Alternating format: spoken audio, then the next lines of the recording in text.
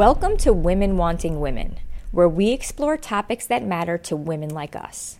We talk about being a woman, attracting women, and becoming more powerful women by developing more self-confidence and always reaching for the next level in our self-actualization. I'm your hostess, lesbian love coach, Jordana Michelle. And if you're interested in finally finding the woman of your dreams, so you could be best friends who learn and grow together and share your dreams together and have adventures together and share passionate intimacy together, then also check out my website, womenwantingwomen.com, because it's packed with resources that can help you, including my guide to quickly and easily eliminating rejection from your life, a how-to guide for finding your lesbian soulmate, a quiz to find out what qualities the woman of your dreams will find most attractive about you when you meet her, a report that explains the 3 biggest mistakes most women make when coming out and how to avoid them, and a matchmaking survey you can fill out in case I already know the woman of your dreams. All of that is free at womenwantingwomen.com. But before we go any further, I have a question. When was the last time you stopped to deeply consider the perspective of someone with a totally different life situation than your own? I learned from a teacher named Wyatt Woodsmall that since we all experience the world from a very limited partial perspective, we can often end up making uninformed decisions because we're making our decisions from such a limited partial perspective. And if we want to become more wise and powerful humans who make better decisions, one of the things we can start to try and do is collect and piece together other diverse perspectives so that we build a more complete understanding of reality for ourselves. Because the more complete we can make our understanding of reality, the better we can be at making decisions. And in this episode of Women Wanting Women, we get to explore a perspective that doesn't often get shared or spoken about, because it's taboo and illegal. I'm talking about the perspective of sex workers. This episode features my super interesting queer non-binary friend, Elliot Endre. Elliot is a therapist, coach, writer, and public speaker who teaches psychopathology at San Francisco State University. Elliot's therapy practice is devoted to women and non-binary folk in the sex industry. When we talk about important issues like abortion or LGBT rights, the basic question underlying these issues is how much agency and autonomy we as humans get to have over our bodies. And sex workers stand at the front lines of this issue, perhaps more than any other group of people. So their perspective is really important and worth listening to. That's why I know you're going to learn so much from this deeply enlightening interview with Elliot Endre. Elliot, thank you so much for being on the podcast. I'm so excited to have this conversation with you, and I'm really excited to share your wisdom with the community. So let's jump right in. Start by telling us what it is that you do. So I am a person of several jobs. I am a clinician as a psychotherapist. I work in private practice in San Francisco, California, with sex workers and their partners. I work with individuals as of right now. My background is sex therapy, and I've worked with couples and individuals on aspects of sexuality for a long time.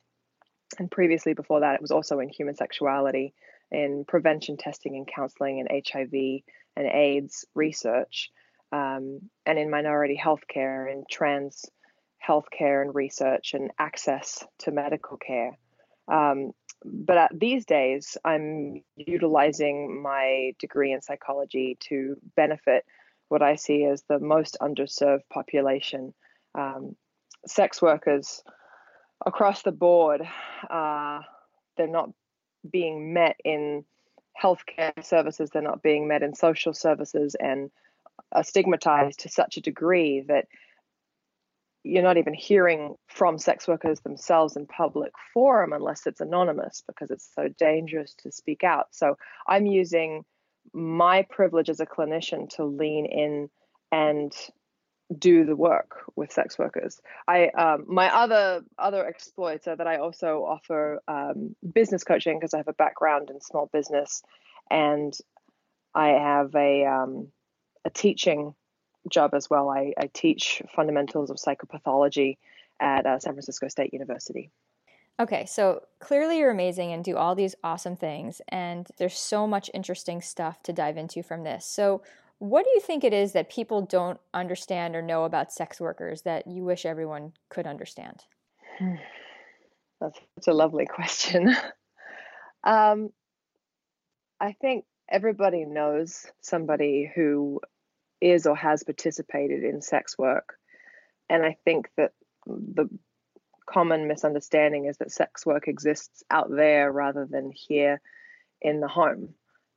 It's a very political conversation when we talk about sex work. And what I recognize in the work that I do is how personal it is. I consider sex work to be something that most of the world actually participates in. It's not a subsect of people who are exchanging cash for sexual services. I see sex work, as the labor that we're all participating in. There are some people who've created a business out of it, and those businesses are worth supporting. They're vital to society. Sex workers are vital to society. I think without them, we would flail. I really want to know more about how you say that we all participate in it I just want to hear more about what that means to you when you say it. And I also want to know more about the vital role that they play and what we need to understand about why it is so vital. But let's start with this idea that your argument is that sex work is closer to the home than most of us realize, or it's closer to our own personal selves than most of us might realize. Tell me more about that.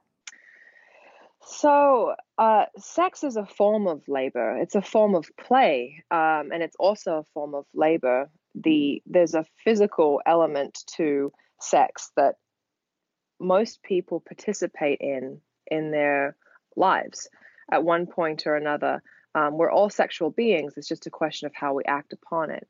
But the labor of sexuality and the needs that each of us have around our own sexuality exist whether or not we participate in a cash economy, but we do. So it happens to be one of the best bargaining tools that we have is our sexuality. And especially when it comes to the feminine in all genders, the receptivity and the sharing of oneself and being able to hold space for another person to transform and grow, whether that is literally creating life within a body, or it is parenting, or it is the act of helping somebody achieve an orgasm. I see them as interrelated. They're all aspects of the creative feminine. Sex is just one of the ways in which we help each other and help ourselves grow and transform. And so you're pointing towards, for example, the way that we use sexuality for making connections, maybe in business, and maybe to some extent that use of our sexuality moves the economy forward in ways that then we're underestimating that then sex work is therefore a part of that work that we're doing, even if we're not bringing the other person to orgasm, for example. Is that what you mean? Yeah, there's a way in which sex becomes a commodity under patriarchal capitalism. But it existed as a commodity before then, or rather, I should say, it wasn't a commodity, it was a form of exchange. The labor of having children, the labor of raising children, and the labor of making sure that our sexual needs are met, whether that's with ourselves or with others, that actually takes time and effort, and compensation should be based on effort. So, and then also, so motherhood could be seen as a form of sex work from this perspective, of course, then, and should be seen. Yes. Well, I want to make sure that sex work, as it's currently understood, is in relationship to capitalism, and that sex is a form of capital, and the exchange of sex for money is heavily stigmatized. So it's deserving of a category of its recognition that sex work is an experience of sharing one's sexuality for a exchange, and under the current definition, that exchange is cash.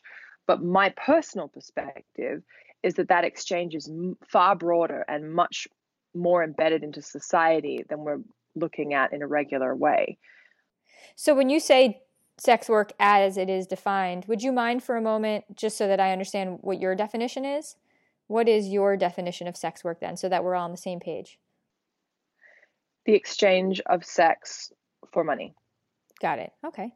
And we talk about the vitality of sex workers, that they're vital. Can you explain how are the various ways that they're providing a vital service that more people need to realize? Absolutely. So especially within, first of all, I'll start at the beginning. We all have sexual needs, whether they are to share with ourselves or with others. If we grow up with sexual organs, they mature and they become part of our lives.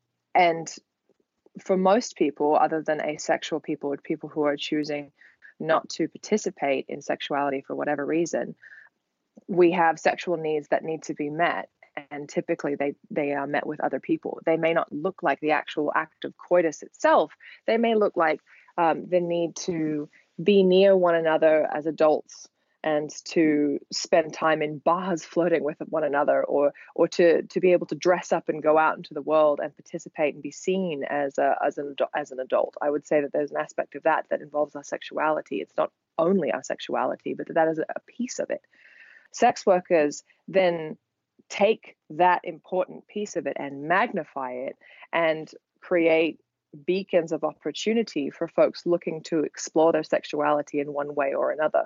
Yeah, I oftentimes think about how lonely it could be for people. And it makes perfect sense that if someone is just desiring to have their sexual needs met, it makes perfect sense to me that if someone's willing to exchange money to fulfill those sexual needs, that has always made perfect sense to me. I couldn't agree more. It's money is one form of exchange, but it is the form of exchange that we value the most in this world, in this modern capitalistic world. So the exchange of anything for money is usually done under the auspice that one person has something that the other person needs and a trade is made. If money is the thing that's needed and sex is the thing that's needed, then they are of equal value to the opposite person who's trading for them. I never thought of it in terms of that. When you talked about exploring sexuality, I hadn't thought about that. So it's sex workers can then provide a safe place for people who might be curious about different things they never otherwise got to try, in a safe place for them to do those things without risking maybe scaring off someone that they want to date in a different way. It's sort of another space for them, which can be quite safe. Yeah, I mean, exploring aspects of one's sexuality where there's shame is certainly a way in which I witness sex workers being incredible practitioners who are able to usher in and help transform and grow people. But there's many different reasons why people access sex workers. The one being entertainment, and entertainment, as far as I can see it, it's a form of celebration that's required by humanity. And another would be just sexual service itself, having a sexual need and having it met. And it may be not being met in one's life for one reason or another. There's no reason to critique whether that's a good reason or a bad reason. It could present itself in people who have relationships already, or in people who don't, or people who have a hard time accessing relationships, or simply people who are looking to explore and be creative.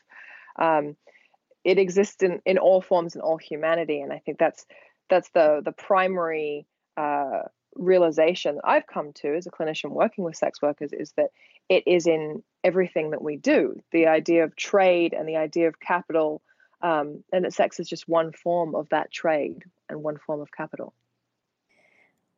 It's such an interesting perspective. And then also when I think about the perspective of the sex worker and the closeness and the intimacy that that they're sharing with this other person. I mean, with the people I've been sexual with, it's it's maybe our most vulnerable state, right? Mm-hmm. So the things they get to see and the sides of the humans they interact with and the sort of interactions they have must be so interesting.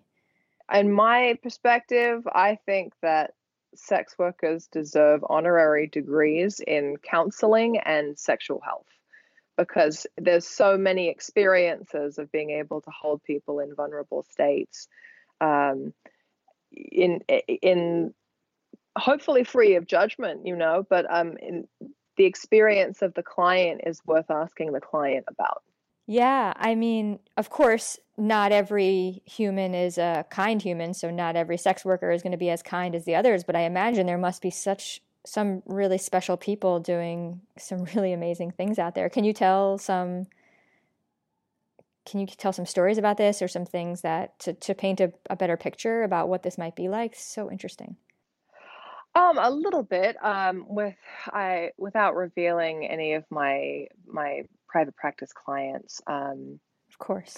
for ethical reasons. I can speak to the amazing work that I've witnessed sex workers doing around the world.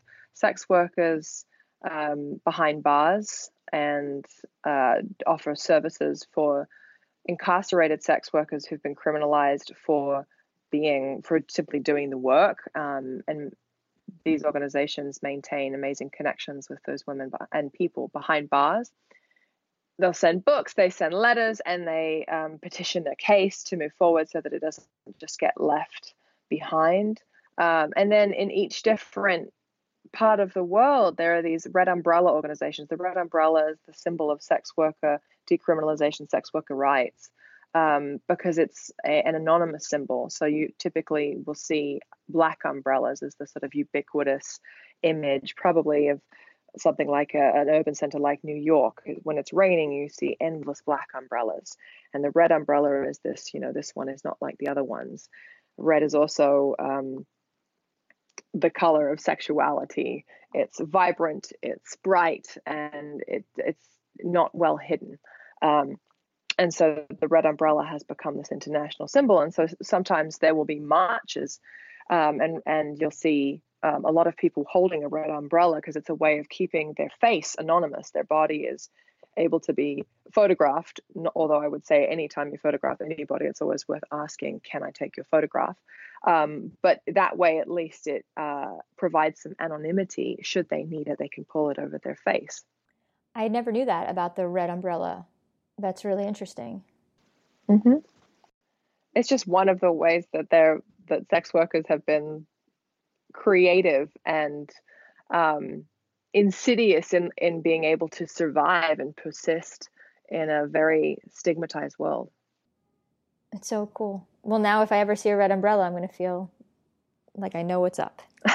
Can you talk more about the counseling that this role takes? Because I do think it is so, just getting back to the vulnerability of people on both sides, and I just want to know more about the counseling aspect of it. The counseling aspect of the work that sex workers do? Yeah. Or the counseling aspect of the work that I do with sex workers? The work the sex workers do, just to understand their perspective more, to get a deeper feel for how important this really is.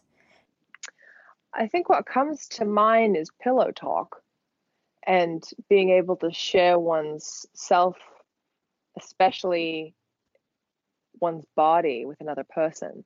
But maybe think about any time you've hooked up with somebody, or maybe you're having an ongoing dynamic with somebody. The conversations that might happen before or after sex tend to be more personal, because at this point you've already shared, or you're going to share, something that is one of the most vulnerable personal things that you can share with another person. So a lot of times this creates an avenue or an open door to being very personal about what's going on in one's life.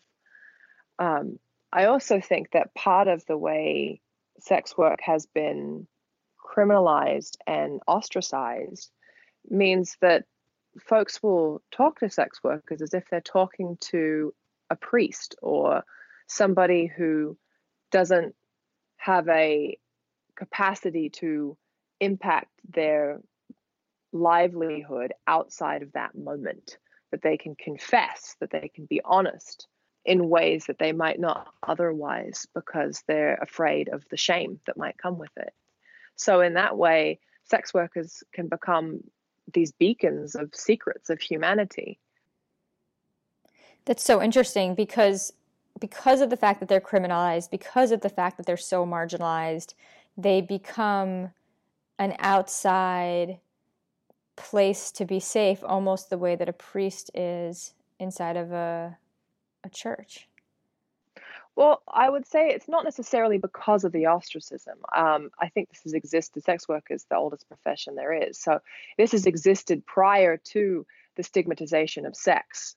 And before the stigmatization of sex, sex work was much like priesthood. It was actually like that's the former profession of nuns.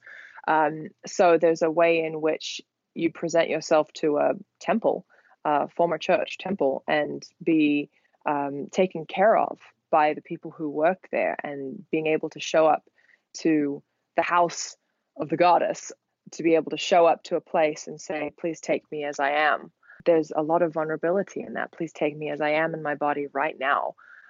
The only other experience of that that's commonly felt by humanity is the experience of being mothered, which of course is regardless of gender and regardless of who's doing the parenting. But this experience of being taken as they are, being taken as I am in my body right now, it's a huge position of vulnerability, and the possibility that happens when people are vulnerable is transformation.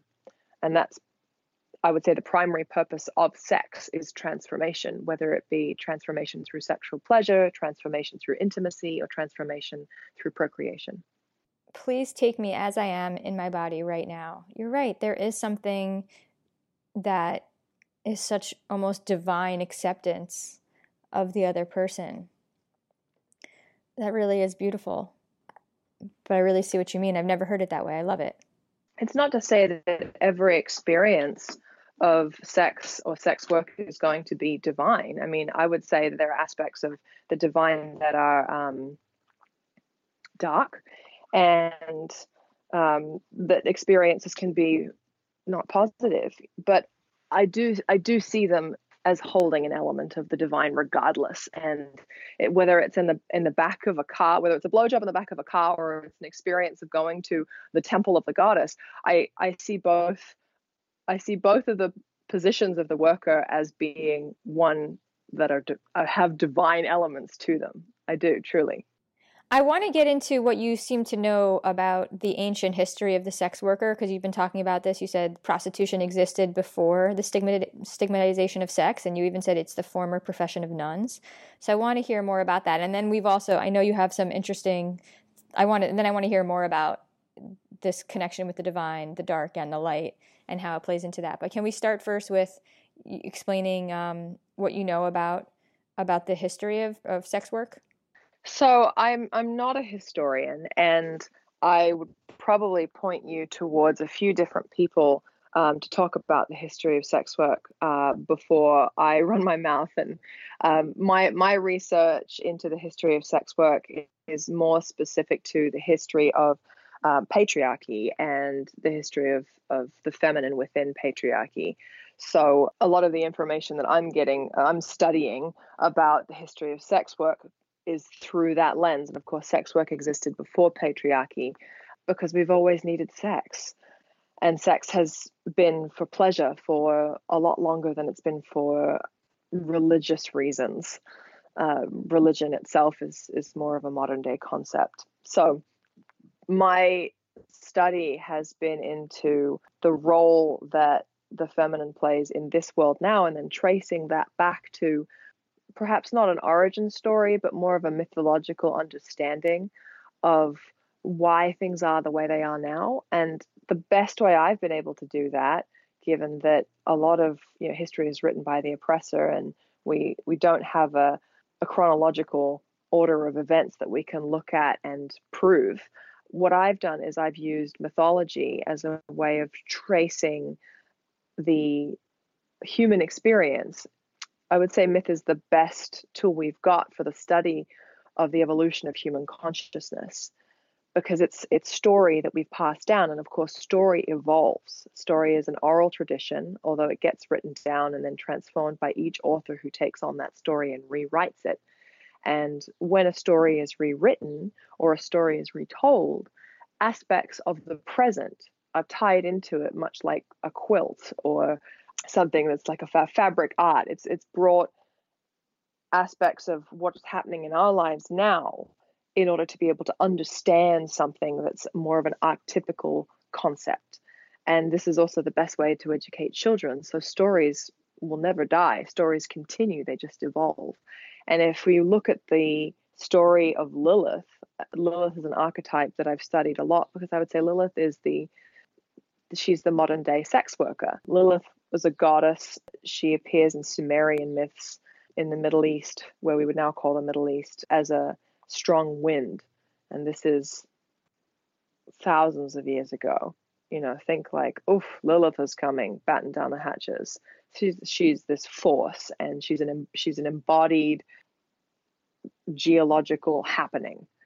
And then if you look into the myth as it transforms over time, Lilith becomes this succubus. Lilith becomes this creature, this goddess who appears in priests' bedrooms at nighttime and encourages nocturnal emissions, which is to say, she shows up and she's the reason why they have a wet dream, is because she's this sort of corruptive figure that shows up and convinces them away from their puritanical values and towards something that is more embodied and more sexual. And that image persists today in the sort of the witch that we witness in movies. This the bitch, the businesswoman with big shoulder pads, who's nasty, who doesn't care about what you think. She's going to get her own way. She has almost a patriarchal quality to her, which I find really interesting. And so the transformation of Lilith, it has this way of explaining the way we look at the feminine in all genders, which is this sort of corruptive, it was Eve who ate the apple, but Lilith was present in the Garden of Eden story, in at least the Christian Judeo myth, prior to Eve was. Lilith was in this story as the equal to Adam. So we're already fast forwarded way past where Sumeria doesn't exist anymore. The strong winds have transformed in their name. Lilith is now in the Garden of Eden. She's in a whole other myth and a whole other pantheon in a different part of the world. Does she go by the same name? Lilith, yes. Well, actually, Lilith has many names, but you can trace Lilith as a name throughout a lot of history. But Lilith is also an archetypical name. But I would point you towards different people to study goddess mythology as well. I can give you some names. No, but get back to the Garden of Eden, because you were on a roll. Yeah, so you said she was the equal to Adam. She was the equal to Adam, and she wanted to be on top. In lovemaking, she wanted to be on top. And Adam, in this myth, Adam says, "Oh, I don't know. Let me talk to God about it." So God has already appeared as this masculine figure in this myth, which will give you a perspective of where we are in time. And God says to Adam, "No, that's not how it should be. Lilith should be prostrate under you. She should be receptive. You're in charge." And Adam says, "Well, what God says goes." And Lilith is devastated by this, the idea that she loves Adam and she wants to be his equal, but she's not considered equal in the eyes of God. So she flies up to the heavens to hang out with the cherubs because she loves babies. And God says, "You can't be here. You're immortal. You need to be back down on earth." And so you have a choice. Either you submit to Adam or you leave. And so with devastation in her heart, she leaves and she goes and lives on the Red Sea in a cave. And the myth transforms from there, and how she takes on this grief has become the modern version of the bitch. and in her grief, she births thousands of babies and kills them all. And the myth it transforms with time to become this demonstrative, angry woman figure, this person who wanted, not a person, she's a myth, this myth of a person who wanted to be equal, but never could be under the eyes of God. So if we look at that from a historical perspective, what we're seeing is the birth of patriarchy and the idea that, there's a decision, there's a decree that actually the feminine is no longer equal to the masculine. The feminine is less important and should be prostrate to the masculine. And so the idea that there are people out there who are freely expansive with their sexuality, who are choosing when they have the desire to share it with others and claiming that agency over their bodies, is very Lilith-like. So I've used Lilith to study the archetype of the sex worker. Tell me more about that. Well, there's a way in which I think modern day whitewashed third wave feminism has suggested that sex is something only to be shared under certain circumstances, which of course mirrors a very specific religious doctrine that says that sex is for procreation. But to have agency over one's body, to claim terms like slut, or simply to be able to say, well, I choose when and where I share my body with other people because it's mine, is something that sex workers do every single day. So I would say that that's the forefront of conversations about body autonomy, that sex workers are at the forefront of those conversations. And so from your experience, because I wouldn't call myself someone who knows a lot or who has studied a lot of feminism, are you pointing towards a way in which feminism works somehow against sex work? In present day, feminism has done sex workers a huge disservice. I don't think that feminism as an ideology is inherently sex worker negative. I think that's mostly something we get to decide, that each of us get to decide what that means to us. What is being a feminist? What does that mean to us? Especially when notions of things like gender get involved. If we consider gender to be a construct, then what is feminism becomes a very interesting question. But I think that's a very personal question that a lot of people are engaging with right now. I don't think it negates it. I don't think it just evolves it. It transforms it, much like myth.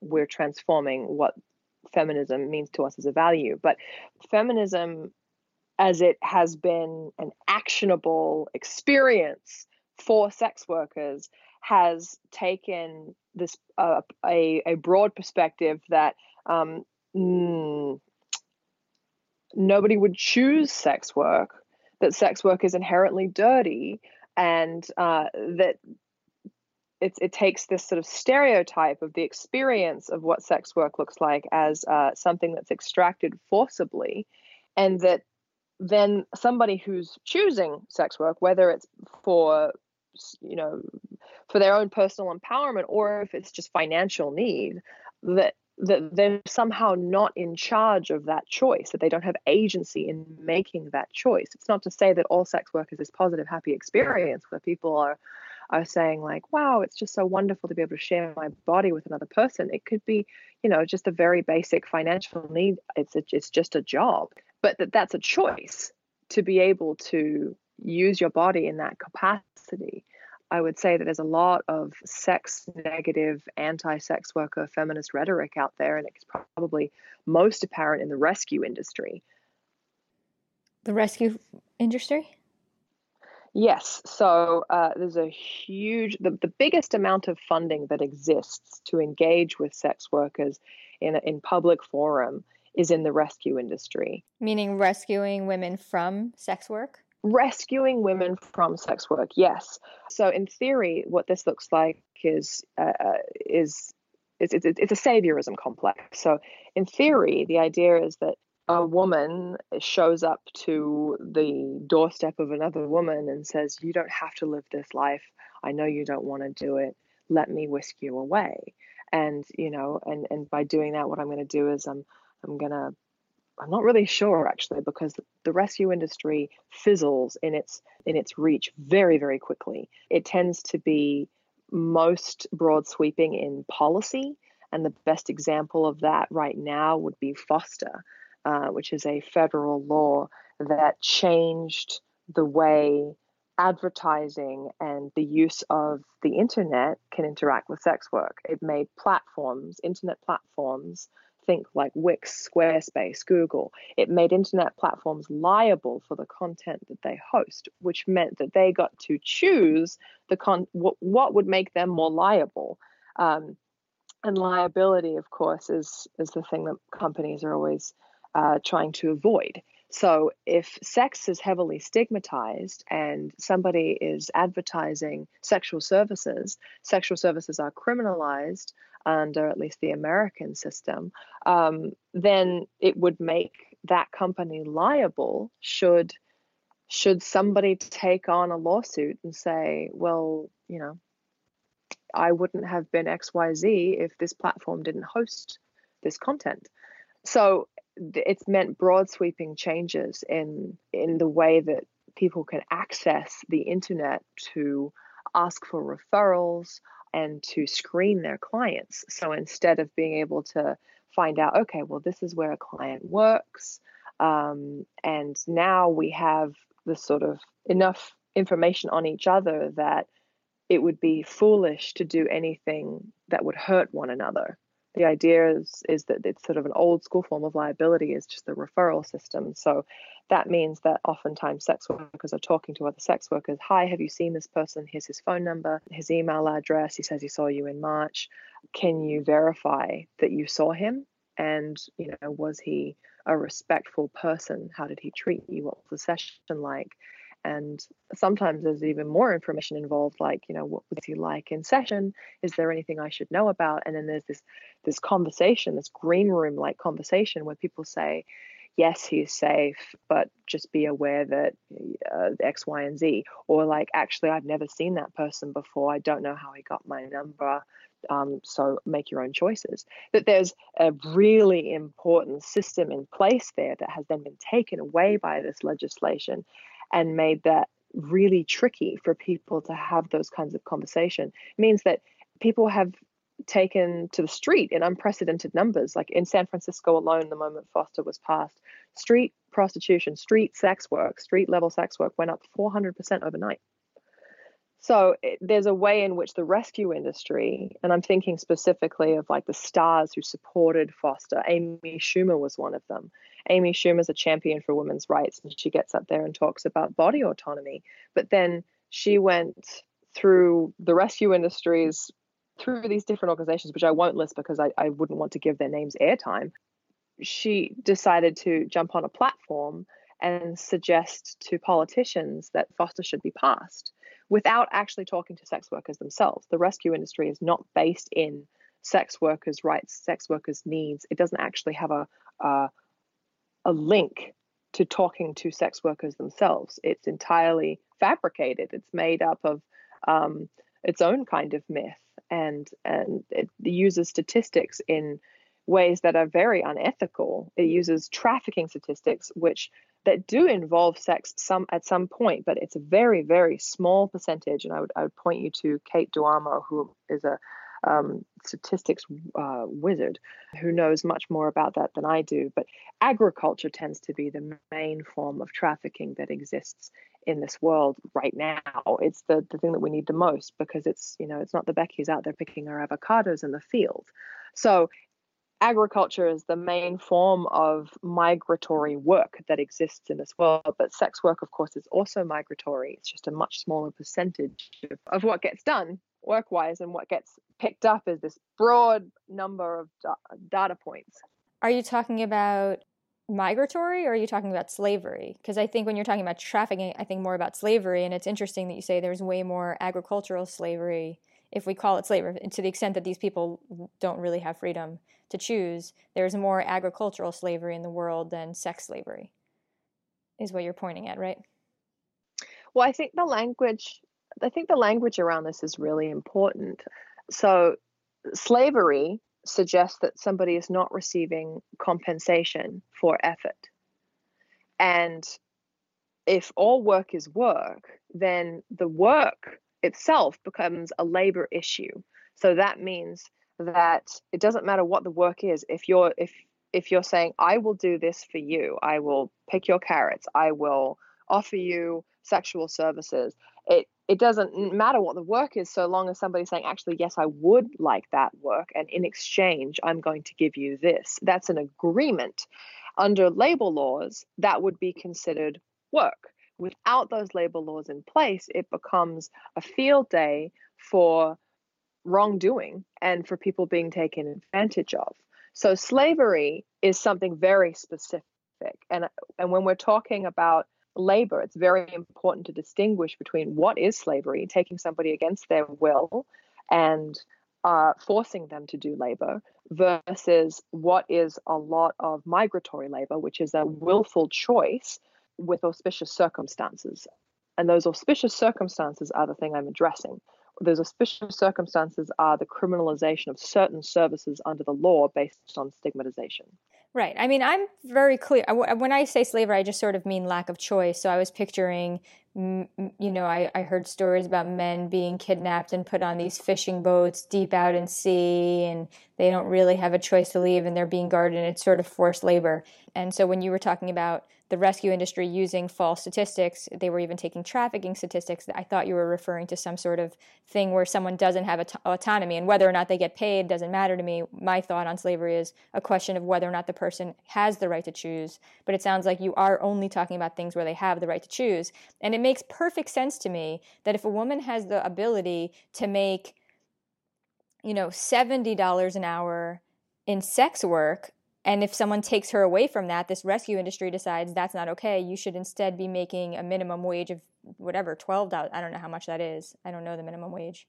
But in other countries, much less. You should be making a fraction of that amount because we're going to rescue you with our saviorism complex and have you do this other work where you'll make much less and have to work much harder and longer. I can understand why, there would be a choice. I'm just assuming sex work pays better than minimum wage work. Most people enter sex work for the money.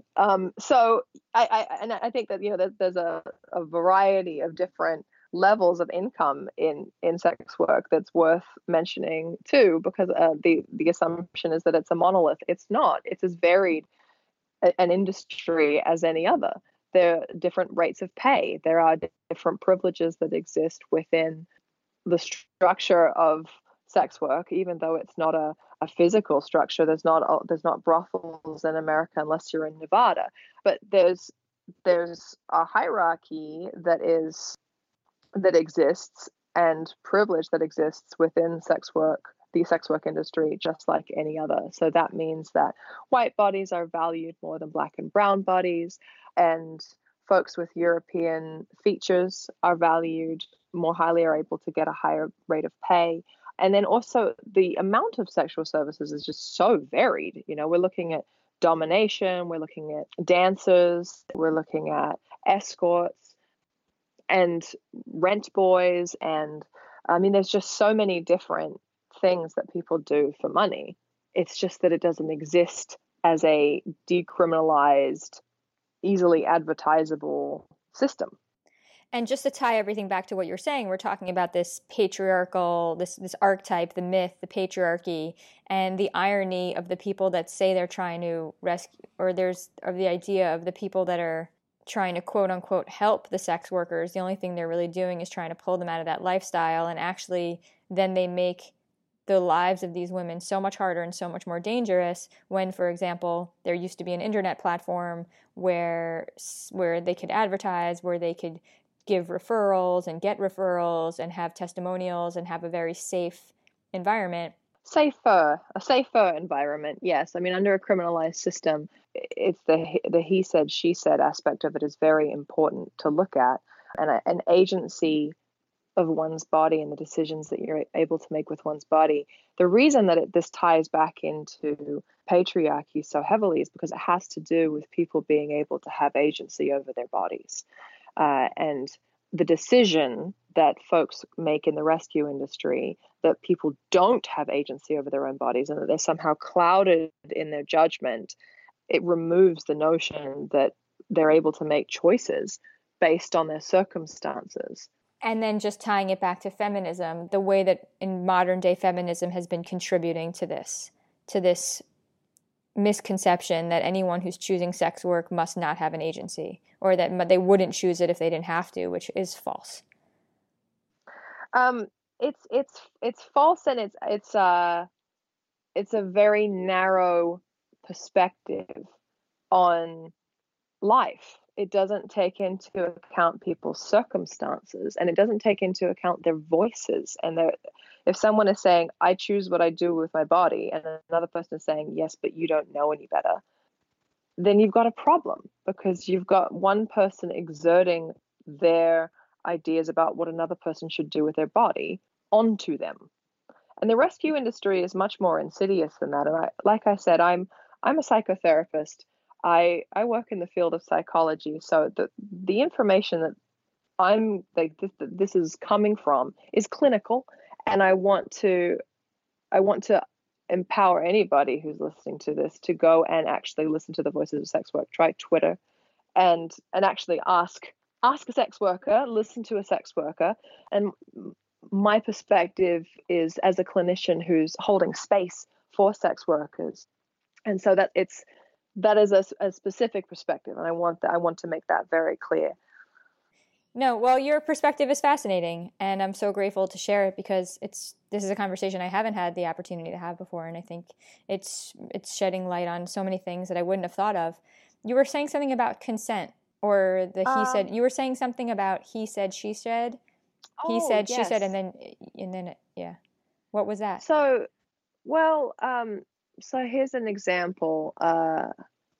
In certain states in America, if a sex worker went to the law and said, I was raped, I went to a call and I was not paid for my time, or I went to a call and I was held forcibly against my will, then that testimony is not considered evidence of wrongdoing because they're a sex worker. Because the idea is that, once again, we're back to this notion that once you've crossed this line in the sand, this invisible line in the sand, and you've decided, actually, I'm going to exchange sexuality for money rather than sexuality for marriage, sexuality for children, sexuality for a home and a dog, that once you've crossed this line and you've said, actually, I would prefer to be paid in cash, that you lose your autonomy, and therefore you lose your humanity and your rights and dignity under the law. Wow. It's massively problematic. I mean, from the perspective of for the feminist perspective of body autonomy and agency, it falls apart very quickly. The idea of one person saying, well, you don't know what you do. I mean, where have we heard that before? Where? Religious doctrine. The idea that, these heathens, these poor heathens, they know not what they do. Right. What Jesus said on the cross or something, right? Something. I don't know. I'm a good Jewish girl. These aren't things I know about, but it sounds familiar. Forgive them, Father. They know not what they do. Is this story I think I remember. Yes. Is that, am I right? You are right. I went to Hebrew school. They don't teach those parts, give me a break.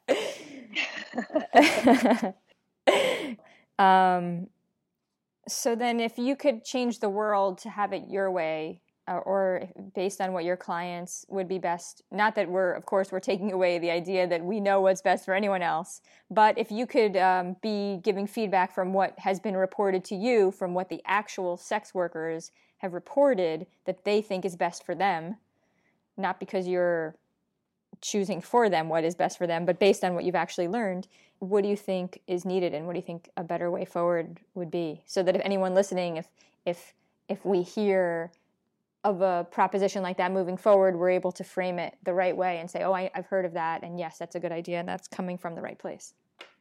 Well, two things. One is very practical and one is very personal. The practical change that I would like to see in the world is the decriminalization of prostitution, the decriminalization of sexual labor, because that would have such a monumental impact on everybody's lives. It would impact directly, it would impact sex workers by making work something considered valuable, real labor, and the psychological implications for that.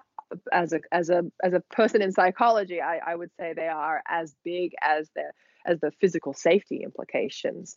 Of course, I'm speaking from my clinical perspective, but to tell somebody your work is real, the amount of time that you spend creating an atmosphere, whether it's in your physical body or in the environment you're working with, that is a welcoming one, that allows for people to approach you, and then the actual labor of sexual services, to consider that real work under the eyes of society, would have such huge psychological implications.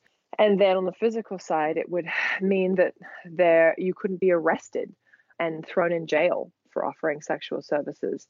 And that would impact greater society by considering body autonomy something that's within the hands of the person who's making their choices. And that would be much larger reaching than the sex work industry itself. It would have implications in body autonomy and migration movements.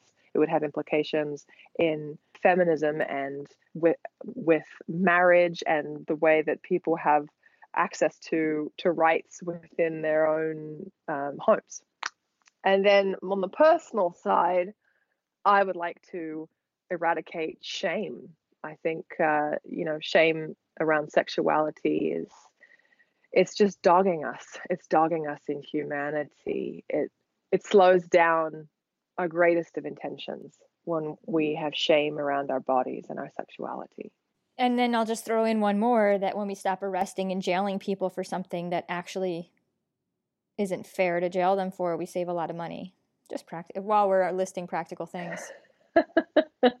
Well, the prison industrial complex is a whole other conversation, but it is a total, I would say it's a useless, needless, wasteful thing to do, is to arrest predominantly women, and to throw them in jail is a waste. It's a waste of human lives. It's a waste of taxpayer money. It's just a waste. It totally is. I think that this has been the most interesting perspective I've ever learned about, the most interesting perspective I've ever been shared with on the sex worker industry, and I'm so grateful for it. But I think up until now, a lot of what we've pointed at are ways in which society's understanding of sex work has been inappropriate and harmful. I'm also interested because there's a whole other side that we haven't talked about, which could be quite empowering. And I'm sure that from your experience of counseling sex workers, they probably have some great wisdom that could actually be quite empowering for other women, if only we could see things from that perspective. You know, you talked about removing shame about sex work, but there might be other, I don't know, I have a feeling they have some superpowers that we haven't considered that you might be able to shed some light on. Is there anything that comes to mind?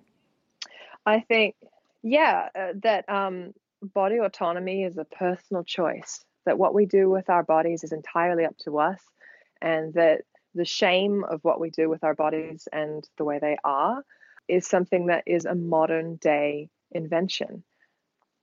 Shame is a modern day invention. Talk more about that. Well, shame itself, I would say, is it's a intentionally created by humanity on a social structural level. Shame is a tool used to counter correct from a biological perspective. For example, if a relationship exists between a mother and child that becomes sexual, it is shamed in human social behavior because it's a biological misstep. And so there are reasons that shame exists, but we've chosen to take on religious shame around being sexual beings at all. And that is a modern day invention. The idea that our bodies, that human viscera is somehow bad and wrong, that the fluid our body creates, whether it be sexual or it be blood, that it is somehow dirty or bad, that is a modern day invention, and that is upheld by a lot of different religious doctrine, and that religious doctrine has a half-life that affects all different aspects of social life. A half-life. Yes, a half-life. It doesn't just exist in the church. The church exists in the school. The church exists on a political level. It exists in Congress, and it's informing. Because people carry their religious beliefs everywhere. Yes, people carry their religious beliefs everywhere, but even people who've grown up atheist will often experience sexual shame because the greater society holds these values that have been informed by religious doctrine. And I'm talking just about all religious doctrine that exists in the world, like the major big heavy hitters. I'm talking about Christianity, Judaism, Muslim religion, that sexual shame has through colonialism and through patriarchy has actually seeped into the fabric of human life. And you said earlier, actually, that sex work used to actually be part of religion. You talked earlier about in ancient history where it sounds as if there was maybe during a time of greater yoni worship, the sex work was actually a thing that was considered holy. Yes, absolutely. There's plenty of evidence to show that temples of the goddess existed, and that sex work, although not called sex work then because we've given these things names to understand them in modern context, that was an experience of transformation that you would be able to go and actually access in a certain place, sort of a old school brothel, if you will. But it was always much more than just a brothel. It was a way of taking care of community, creating and taking care of community, and that's existed for a very long time. But I'm also looking at pre-patriarchal society and my own studies that sort of fall outside of my clinical research and fall outside of teaching about psychopathology or looking after people in my private clinical practice. It's just a personal interest of mine is to study pre-colonial spirituality, and myths are the way through to stitch together and to understand how sex used to be considered holy. And you can look at different pieces of art and sculptures and statues that we've kept from pre-patriarchal times that show that we were matriarchal societies, and that the wealth and value of a community was always the health and vitality of the women. I don't know much about history, but I do remember two of my favorite historical fiction books. One was Memoirs of a Geisha, and the other is called Shogun, that are from, I think Shogun was, I'm forgetting exactly what countries they were supposed to be from, because these are books I read a very long time ago.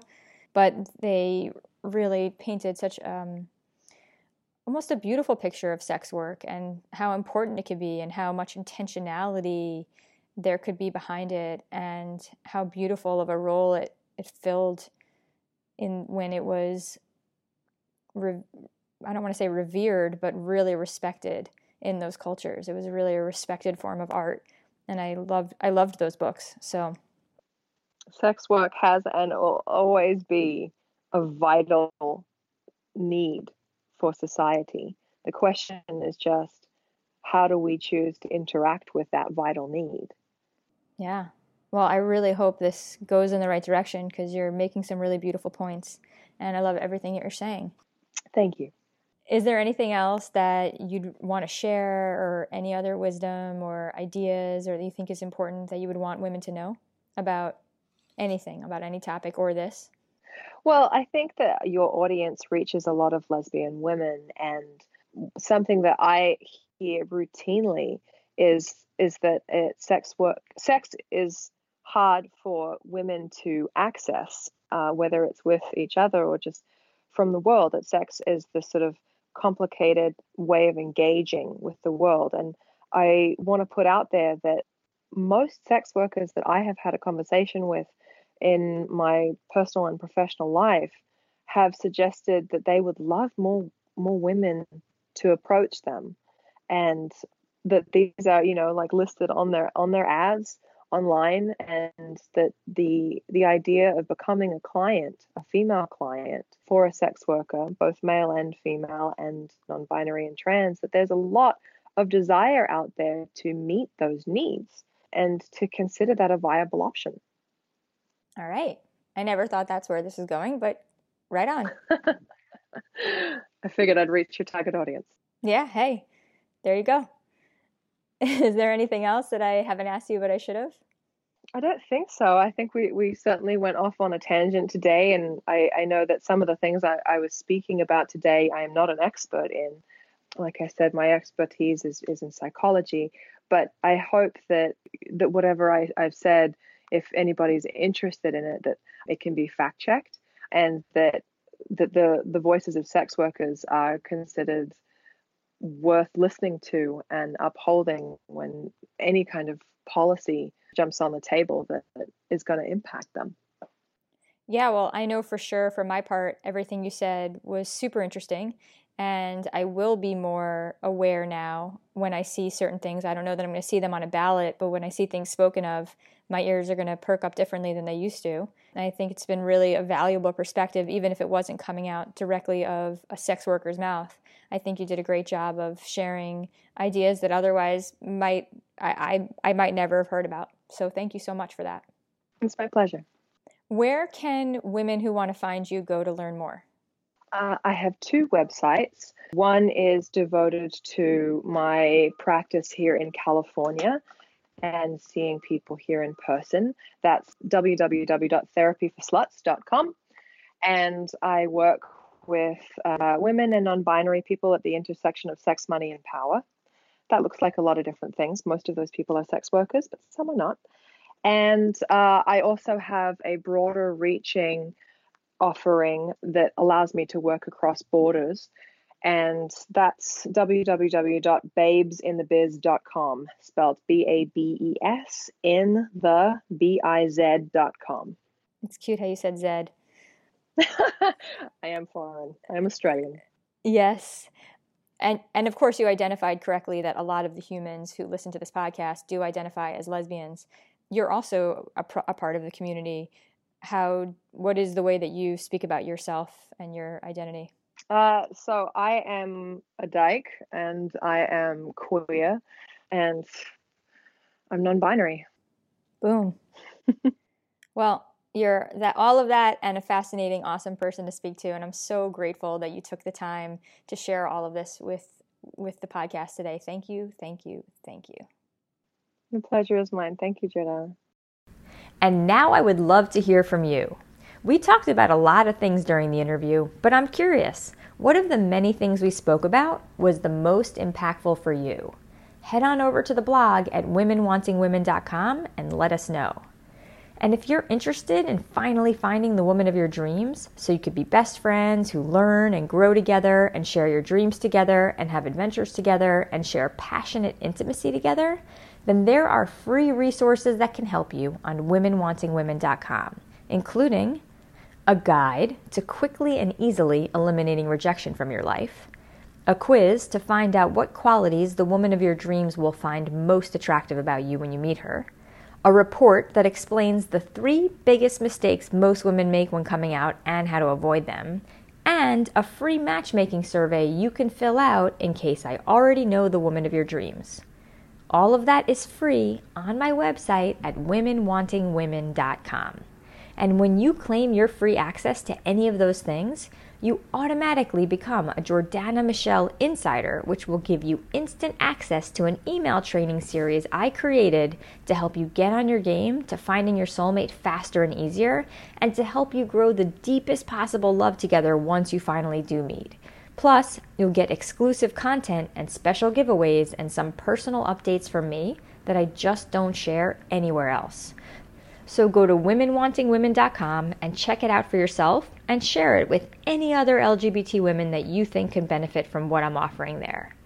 Until next time, keep remembering that hot lesbians are everywhere, that love is real, and that the woman of your dreams is on her way into your life in perfect timing.